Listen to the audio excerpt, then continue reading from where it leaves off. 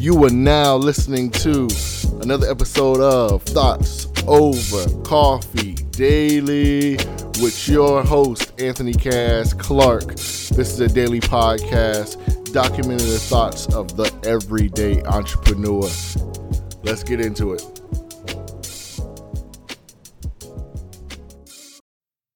Good people of the world, what is up? It's your boy, Anthony Cass Clark, here for another edition of Thoughts Over Coffee Daily.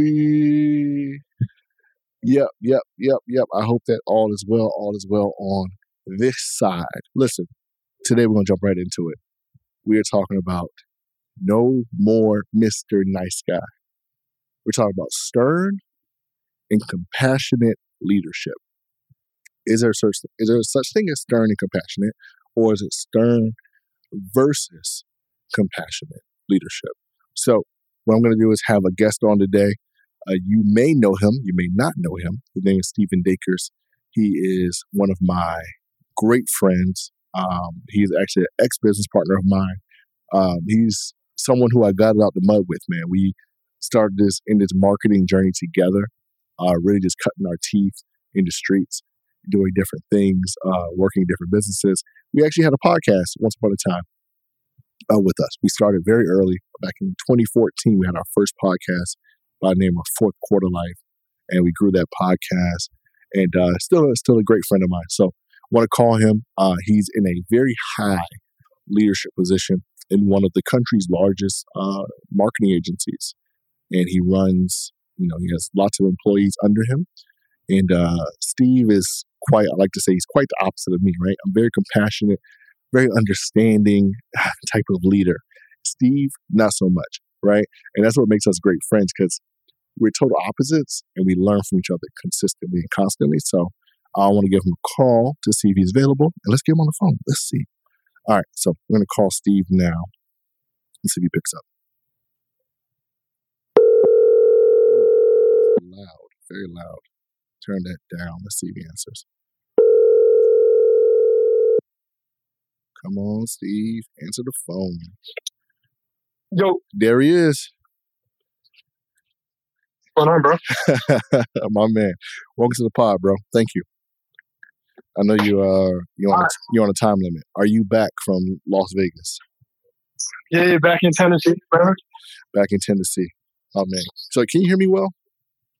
Yeah, I can hear you just fine. Okay, perfect. I'm echoing. Oh, you're echoing. But you're fine on the pod. You sound good. Yes. Okay. Look, so we had an interesting topic on the pod today, and I want you to chime in on this. So we're talking about, is there such thing as stern and compassionate leadership, or is it stern versus compassionate leadership, right? And this is all piggybacking off of a situation that I had this week with a former employee of mine that I had to let go, right? And it was because he wasn't doing his job correctly. And so there's a lot of talk right now about quiet quitting, quiet firing. Have you heard these terms? Yeah. Okay. So a lot of talk about it, right? And so I felt like he was quiet quitting and I was loud firing. If that makes sense, right? And quite frankly, I mean, I'll be totally honest about the situation. Like, I was pretty upset about letting him go simply because of my findings, right? And when I found out that he was not doing his job sufficiently, I didn't take any time to really think about it. I was like, he has to go. And so it wasn't, an attack on his character or on him as a person, but it was just all about the business. And so as I'm growing my agency and learning more and more, I find myself starting to chip away so much at my compassionate side and applying more sternness. And before you got on the podcast, I talked a little bit about you, and I told everybody how just naturally I'm more of a compassionate leader, and naturally you're more of a stern leader. And so I thought this would be a great conversation to get your opinions on how do you go about leadership, being that you manage, a large amount of people with different personalities in one of the largest agencies in the country? We won't say the name, but that's where your position is. So how do you go about leadership on a daily basis? So I think it's an interesting question. Mhm. Stern versus compassion. And I think that without regard for how you position the message, is it honest and is it forthright? Mm. Right? So like if I communicate that you are not doing your job well, stern or compassion has to do with like how I deliver that message. Right? Like am I sugarcoating it? Am I saying it very straight and direct? Where the effective leadership comes in is, am I saying it? Am I Right? Because if saying you're it? not doing your job well, and because I want to be compassionate, I'm not willing to tell you that you suck, then I'm not being an effective leader. Right. So do you feel like it makes a difference? Because like what you said, I agree with you, right? The fact is that you have to say it. To be an effective leader, you have to call it out. Now, in the fashion that you call it out, do you feel like that matters as much, right? Because some people would say, oh, I don't like that, I feel attacked, or whatever it may be. So do you feel, is there a balance between stern and compassionate when delivering a message to an employee or a team member? So you know me well enough to know sometimes I can be really flippant. So like I'll be talking to some of my employees and I'll just be like, oh, that made no sense. Right? And there'll just be a certain idea and it's just like I just blurted out that particular thing didn't make sense. Yeah. Right? But usually said in a fair amount of jest, never really trying to break anybody down or hurt their feelings or anything like that. But there are some conversations that I know are going to be rougher. Like, hey, like, you are not meeting the expectations in general.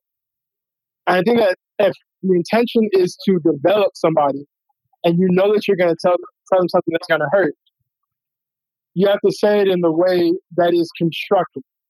Right? Got you. So I might flippantly say like,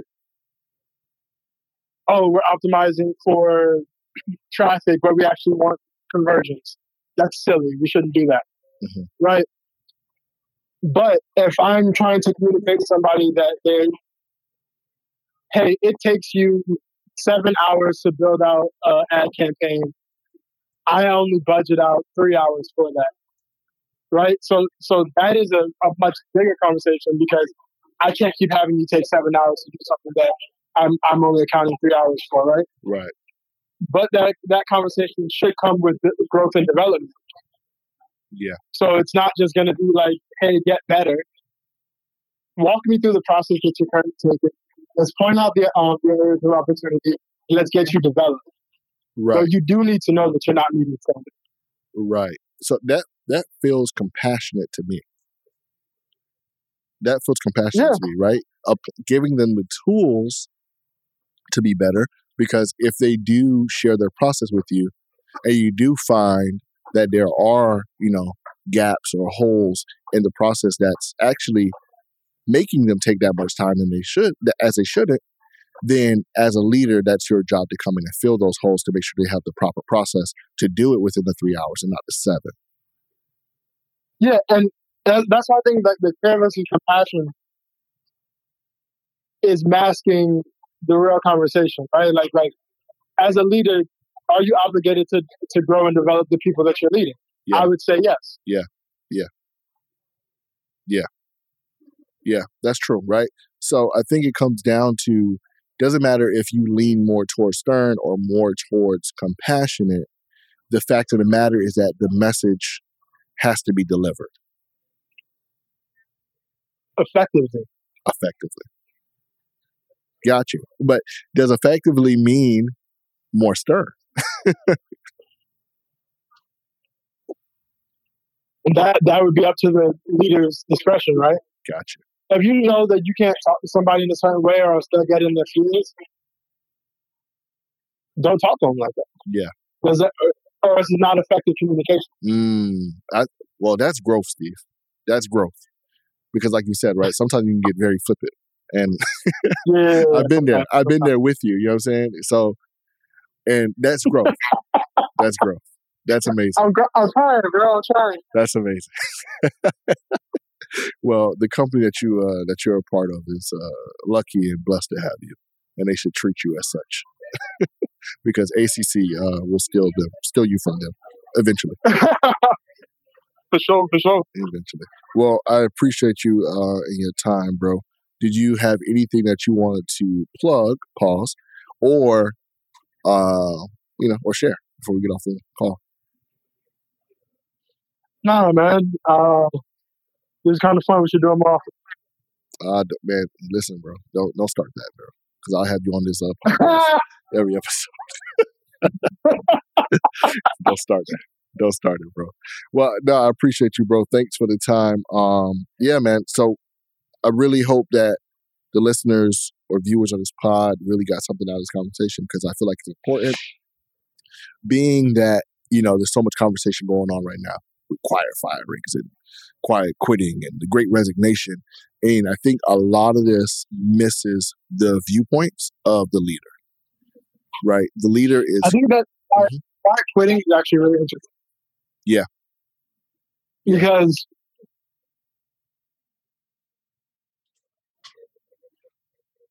Steve, are you there? I think okay. That was a very long pause. A lot of companies are only really offering the tech, right? Like there's no growth beyond it. Yeah. And the only attachment that an employee has is I need to keep this income. Correct. I don't think that you have as much quiet quitting when there's a more personal relationship between like employee and leader. Yep, I agree. Right? So I think that what happens is an employee will feel abused, but also understand like I have to pay rent. Mm-hmm. Right. And then that's what nets out to like the quiet quitting type of thing. Yeah, and I think a lot of leaders are, and I'm not going to put this on all the boomers or whatever, but I think people from like the boomer generation, older people, are just like, wait. What do you mean you're angry? You're making a check every week or every other week. I'm paying you. It shouldn't matter how you feel. The fact is your rent is being paid by me. You know what I'm saying? And I think a lot of those older leaders feel that way, and they're, quite frankly, bamboozled by the emotion of new wage employees. But we both know, right, that the workforce is ever changing. You can't treat people from this generation as if you would treat workers that were in the steel industry. It's just two different mindsets, two different generations. And like we have more access to knowledge. Indeed, right, exactly, right. So even if I'm a low earning employee, it's going to cost you almost every time more to hire and train somebody than to retain. Yep. So there is an expectation that if I'm going to stay here, I'm going to keep committing 40 plus hours, especially if you have to work in an office, right? Or go to your job. Right. You have to commute there through traffic. Generally, you're going to stay a little bit over, and then you're going to come back through traffic. Right. You give the better part of 5 days to a corporation. Right. And it cannot simply be for the check that they cut. Yeah.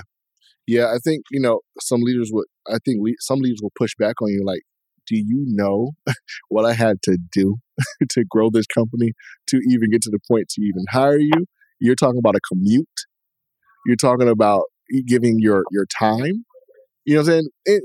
And there's a lot of argument. We can go on and on about it. But I do think both sides, whether you're on the leadership side or the employee side, there has to be some level of understanding to where each side is coming from. And that's how I think we build better companies, right? And that goes back to our original point, compassion, right? Employees have to have compassion. I would challenge leadership. Yep. And I know you don't want to get into this argument, but I would challenge leadership in understanding that taking on an employee is not entirely about easing the workload for your business. You're taking on an employee and just understanding what that responsibility is to that employee. Yeah. Right? Like, you're all, as the owner, as a leader, you're going to get the lion's share financially, generally speaking, right? Yep. But when you're taking on somebody to help you out, what is clear and obvious to you is that you need help with some work. What is clear and obvious to them is that they need to get paid. But if you could do the simple economics of it, right? Retaining employees is easier than finding new ones. So if you have to invest in retention of employees, whether that be compensation or group trips or culture building, whatever it needs to be, right? Time invested into that employee. It's better for your business in the long run than to burn somebody out and get somebody else in. Yeah, indeed. Yeah, I think that is very true. That is very true. So you're trying to bait me into another conversation, Steve. But you know what? I'll say my opinion. No, I gotta say it. The workforce is bigger than ever, right? And especially for someone in my position, right? So this may be incredibly difficult for other leaders of large corporations and such. But for me, where I generally hire freelancers, the pool is large. And I'm not saying this in a disrespectful manner, not because you, like, for example, I'll use him by name, Mariano, the very editor who will be editing this video and this podcast. He is essential to my business, right? He's not, God forbid something happens with Mariano, he can't be replaced tomorrow. It goes back to your point about having to build somebody up, right? Having to get them back into company culture, getting them to give you their all regardless, and building that relationship. That's not an easy thing to do with a new employee. So you have to take that into account when you're judging someone's value, right? But there are other freelancers, I'm not talking about anybody on my team, because everybody on my team currently are essential to my business. Everybody, social media manager, account manager, executive assistant, everybody. But there are other freelancers that come and go, right? And so some people mess up, especially in the freelancer space, they come on thinking that they are essential immediately, not realizing that their skill is broad. And what builds your value is the relationship and showing that you will go to war for the company that you are a part of or that you're working with. The value, your skill is very valuable for sure. But just know there's other people globally who have the skill that you have. You know what I mean? That makes sense? Yeah, but I think it's interesting talking about freelancers versus employees. It's two different situations. Because generally... like a freelancer, and I just finished getting caught up in the new Game of Thrones. But a freelancer is essentially like a mercenary or a sellsword, right? Like, negotiate the wages you want, because I expect you to come in able to execute to this standard. Yeah. And the understanding is that as long as you can continue to execute to that standard, I'll continue to pay you the wages that we negotiated. Right. And it's pretty much there. Right. And typically, if you're a freelancer, the company that you're working with is generally not paying your entire salary. They're a portion of your income. So you have a little bit more flexibility of, God forbid, that company lets you go or you stop working with them. You have other companies that you're working with or other contracts in order. You know what I mean? Yeah. Yeah. So there is a big difference there for sure. But I think all in all, to end the conversation, I think there has to be a balance. I think employees have to take some time to understand what leaders are going through in their mindsets, and then leaders have to do the same thing. Of course, there's bad employees and there's bad leadership, but we're talking about generally good leaders and good employees have to take the time to understand each other's side.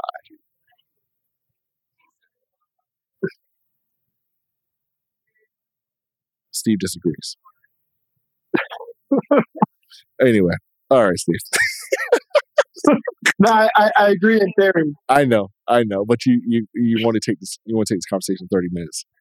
So yeah, I'll be respectful to your listeners. Yeah, do not call the Harris for back and forth. Yeah, but we'll have you back on, Steve. Like you said, I think we missed this dialogue, so we'll have you back on the pod to discuss, because I think there's a lot of there is a lot of conversation to be had with both of our experiences that we've had in the world. Like I told them on our podcast before you got on, we cut our teeth together in the streets, kind of learning marketing together, like, just doing it on the whim, in kind of just in the jungle, right? But throughout the years, we've gained so much experience in our respective fields, in our different experiences. I think, it'll do us justice to have more conversation, to share value with people. 100%, bro. All right, bro. Well, thank you so much for taking the time. I appreciate you. All right, guys, listen, before I go, you know what to do. Share this podcast with somebody if you think it's valuable. Share it to your social media. You see me post, please hit that share button or save it. Save it for later. There's lots of value that we give all the time. And if you want to generate leads for your business, I will teach you how to do it for free $99. And I don't mean free $99, I mean free. Just click the link in the description of the podcast. Go to my link in bio. Send me a message on Instagram. Just send the word leads, and I'll send you my free ebook, 36 pages of just jam-packed information on how to generate leads for your business. So do that. Get the free ebook, and I promise you, it will do you a lot of justice for your business. You agree, Steve? For sure. All right. And then, Steve, do you have to go, or you want to stick around for the tip of the day? No, I got to jump. All right. Go ahead and jump, Steve. I'll continue with the tip of the day and get out of here. All right, Steve. Thanks, man. I appreciate you. All right, bro. That was Stephen Dacres. My man. All right. So, tip of the day. Then we'll get out of here, guys. Quickly. This is called the sticky note method. This is what I've used in my personal life to kind of just propel my goals, right? To propel my what's the word I'm looking for? Jay, help me out. What am I propelling? I'm propelling my efforts, if I would say. So what I do is I take my main goal, and we'll say, if it's a financial goal, I will make $20,000 this month. What I do is I buy a pack of sticky notes, and I write them down on at least 10 to 15 sticky notes, and I put them in every single doorway in my house, on every cabinet, on the fridge, wherever I go, and I open up anything and I have to walk through it, I'm going to put a sticky note there in big bold letters. What that does, it programs your brain to keep this goal at the top of mind all the time. And so the thing with goals is we write them down in a notebook and we close it up. And then we review them every other month or whatever it may be. But you have to learn how to keep a goal in the top of mind, at the top of mind. How do you do that? Sticky notes. Put a sticky note on every single door. Put a sticky note on your steering wheel.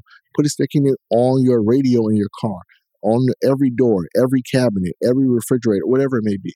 Put a sticky note in those doorways, in those places that you frequent, and I guarantee you what happens is your brain will start to wrap around that goal, and you will accomplish it in no time.